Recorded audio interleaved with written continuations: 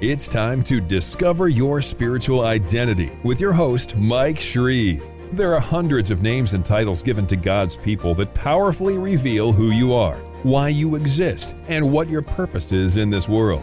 Each one pulls back the veil of a different aspect of who you are in Christ.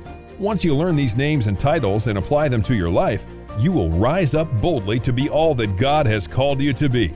Are you ready? Here's Mike Shreve. Are you a saint? If you're a Christian, if you're a believer, you might be a little reluctant to respond to that question. Because in most of our minds, we think that a saint is someone that reaches this high degree of spirituality and devotion and religious fervor that ordinary Christians never really attain to. And only that kind of person could qualify to be called a saint. Not so according to the Word of God. But before I explain my position, let me share a story with you that I heard years ago that really illustrates what I have to say. A little boy was walking in this big, massive cathedral with high spires, and the walls were lined with stained glass windows. It was an early morning service. The sun was just rising, and the first filtering rays of light were coming through the windows and casting all kinds of beautiful images on the other opposite side. And as this little boy walked down the middle aisle of the church, he looked up at the stained glass windows and saw the sunlight streaming through, and all of a sudden tugged on his daddy's coat and said, "Daddy, Daddy, Daddy." And he said, "What is this, son?" He said, "Now I know what a saint is." He said, "Well, what's a saint, son?" He said, "Daddy, it's someone that the light shines through." And I thought that was just a perfect illustration. What is a saint? Certainly not someone who originates, but someone who translates or transfers the things of God that come into us, into the lives of others. And there's a lot of theological depth to the idea, to the concept of what happens, how it occurs, how a person becomes a saint. Let me take you to 1 Corinthians chapter 1, verse 2.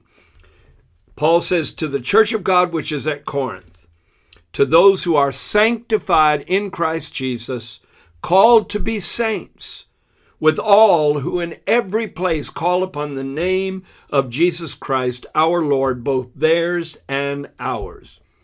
That verse clearly indicates, it clearly reveals that every single person in the body of Christ is called to be a saint. And that status is conferred on you at the moment of salvation. Now, there's really three requirements indicated in that particular verse. Let me read it again. "To the church of God, which is at Corinth, to those who are sanctified in Christ Jesus." Not hope to be, but to those who are sanctified in Christ Jesus. All-inclusive statement that included everyone in the church. Called to be saints, with all who in every place call on the name of Jesus Christ our Lord. So there's three requirements, just like I said. First, to be a saint, you must be a part of the church. And I'm not talking about the professing church. There's over 2 billion professing Christians in the world, but a much smaller group that I would call possessing Christians. Those who truly possess a born-again experience and possess a relationship with the Lord Jesus Christ. So if you are in the church of God, and that's not the denomination, the church of God, but all born-again believers, to those who are sanctified in Christ Jesus, that's the second thing, with all who in every place call on the name of the Lord. That's the third thing.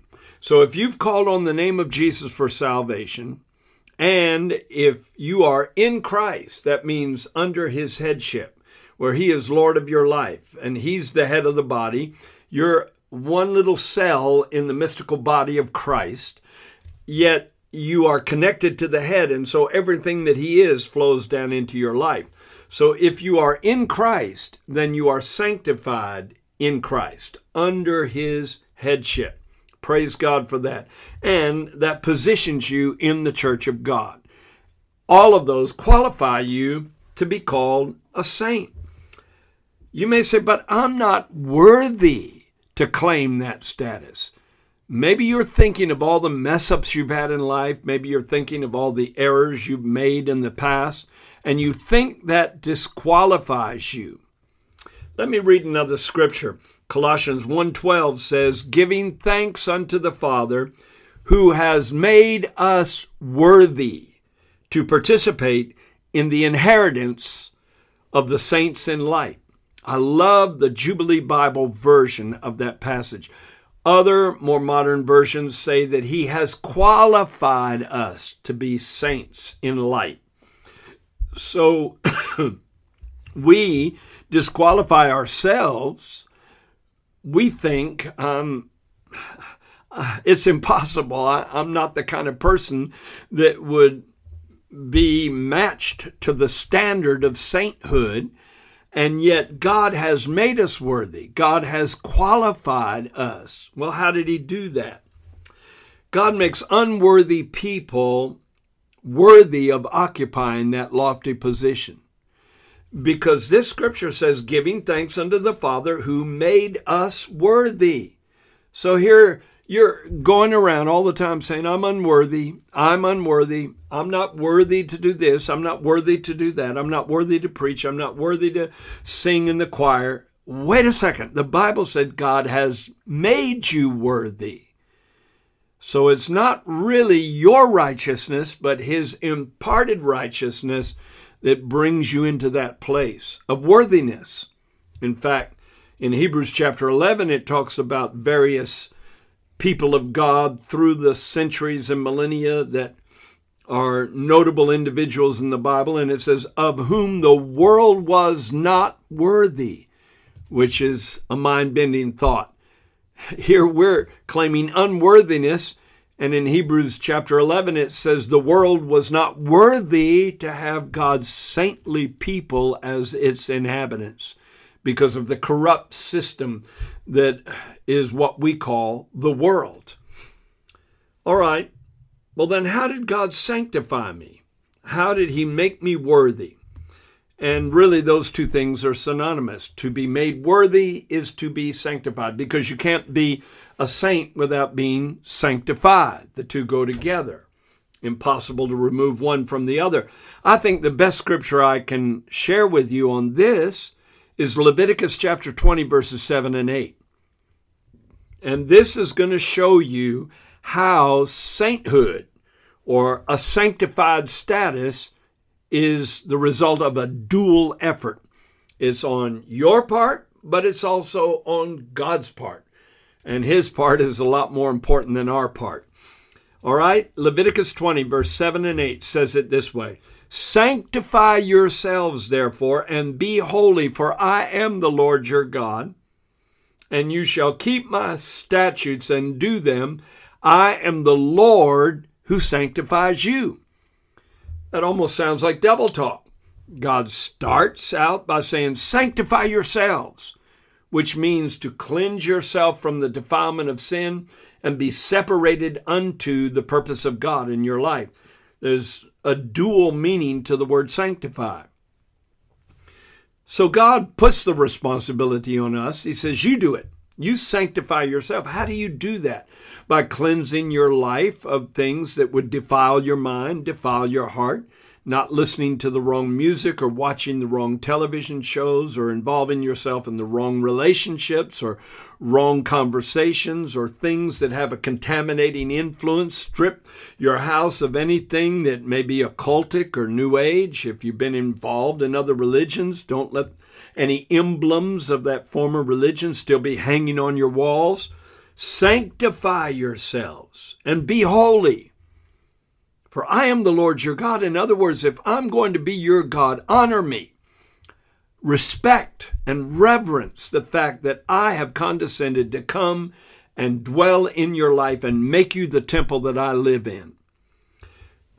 But then God realizes how human we are and how much we're going to fall short in various areas. He does say, you shall keep my statutes and do them, for I am the Lord who sanctifies you. So he's saying, you do the best you can do, but then I'm going to take up the slack and make up the lack. I'm going to supply what's necessary to complete the work. Now let me show you how God sanctifies people.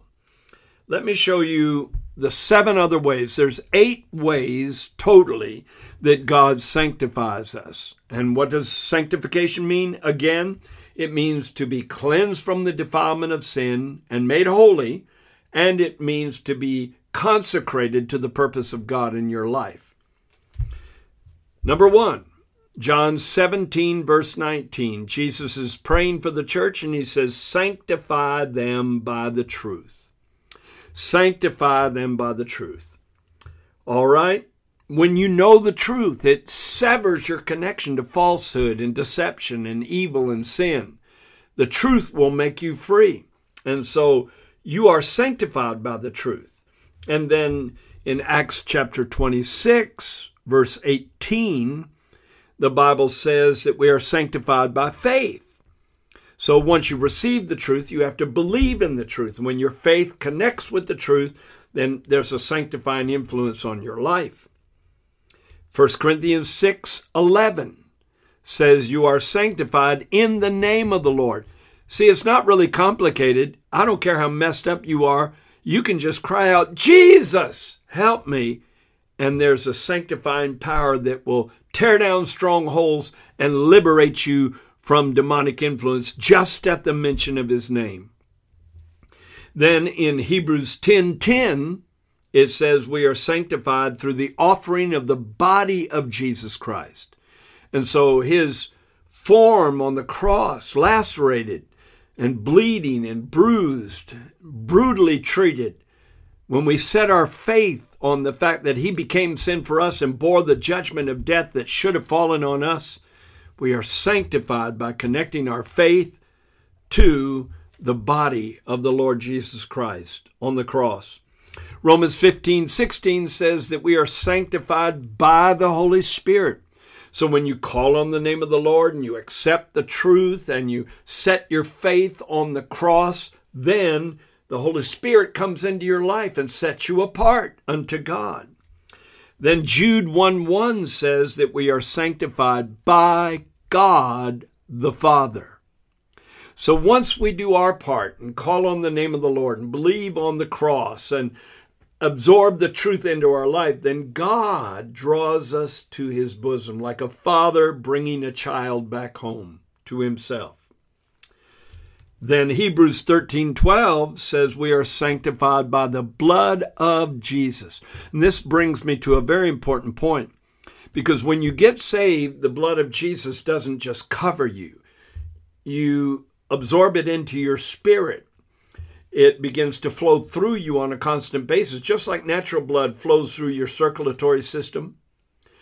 And it's a vast thing. You can take all the veins and arteries and capillaries and microscopic capillaries in an adult human being, stretch it out in one line, and your blood system would go around the world 2.5 times at the equator. Check it out. You'll find out I'm right. Why? Because every individual cell has to have a constant blood supply.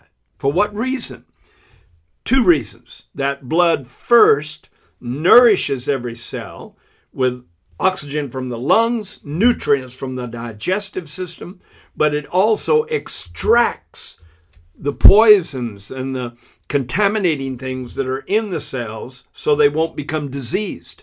So there's a life and death struggle going on a cellular basis every passing moment. Whether you're conscious of it or not, you're being invigorated naturally by the flow of blood through your system. Well, the same thing is true spiritually. There's a constant flow of the blood of Jesus through your spirit that sanctifies you moment by moment. Every single passing moment, you're being made holy all over again, made righteous all over again, cleansed from this world and its sin all over again, consecrated to God all over again, as long as you keep a yielded mindset toward God.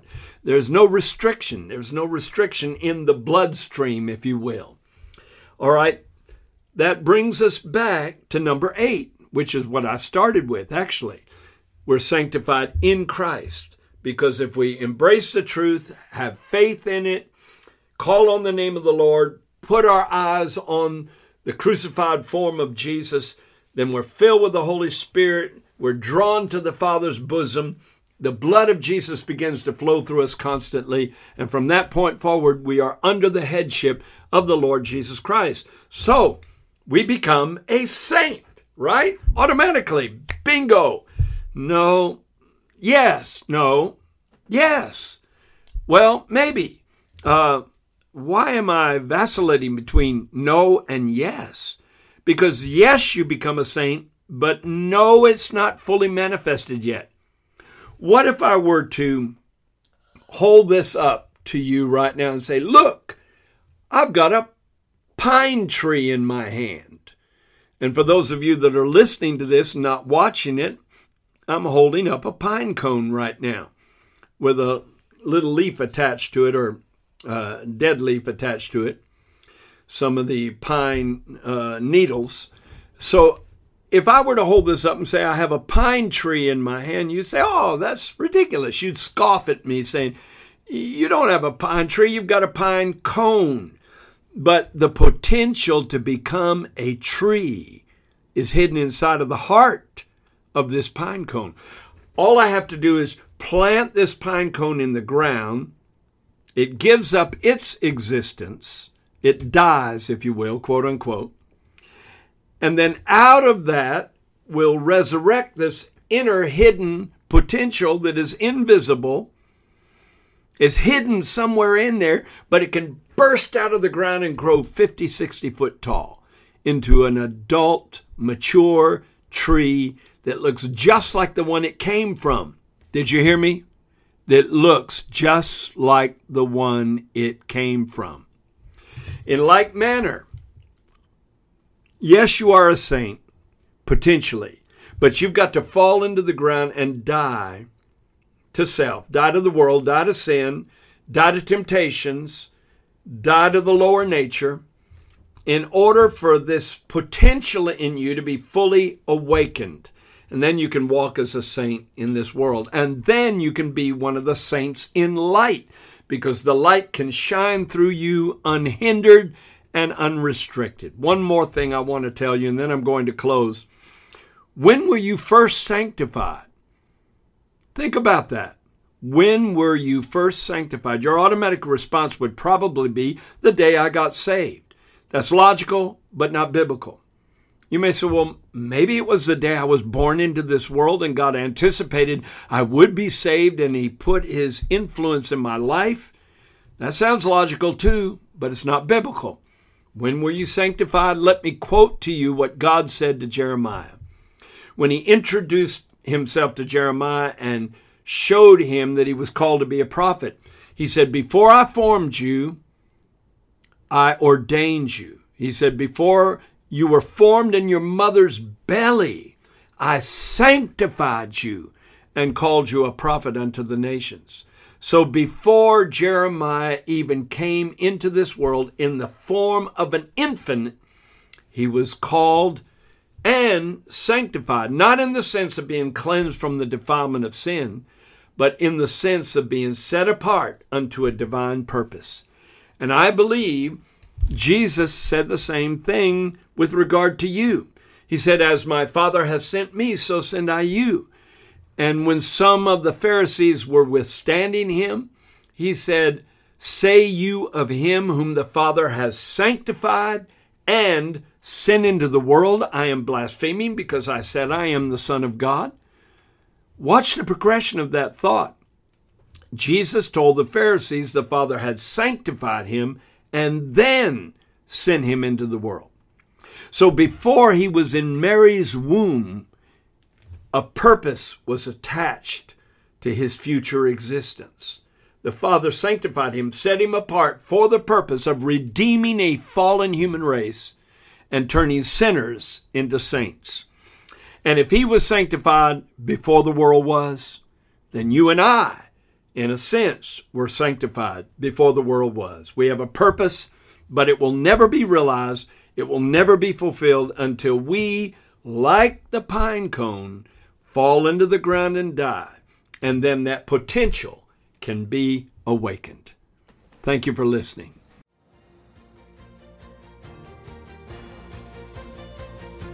Thank you for listening to Discover Your Spiritual Identity with Mike Shreve, a podcast designed to cause a spiritual awakening in your life. Be sure to subscribe on iTunes, cpnshows.com, or wherever you listen to podcasts so you don't miss new episodes. You can go deeper into this amazing revelation of the names God has given His people by getting your copy of Mike Shreve's book titled, Who Am I? Dynamic Declarations of Who You Are in Christ. We also invite you to visit our website, shreveministries.org, and sign up to be part of our global internet family, a group of on-fire believers who are bold to proclaim, I am who God says I am, I have what God says I have, and I will be what God says I will be.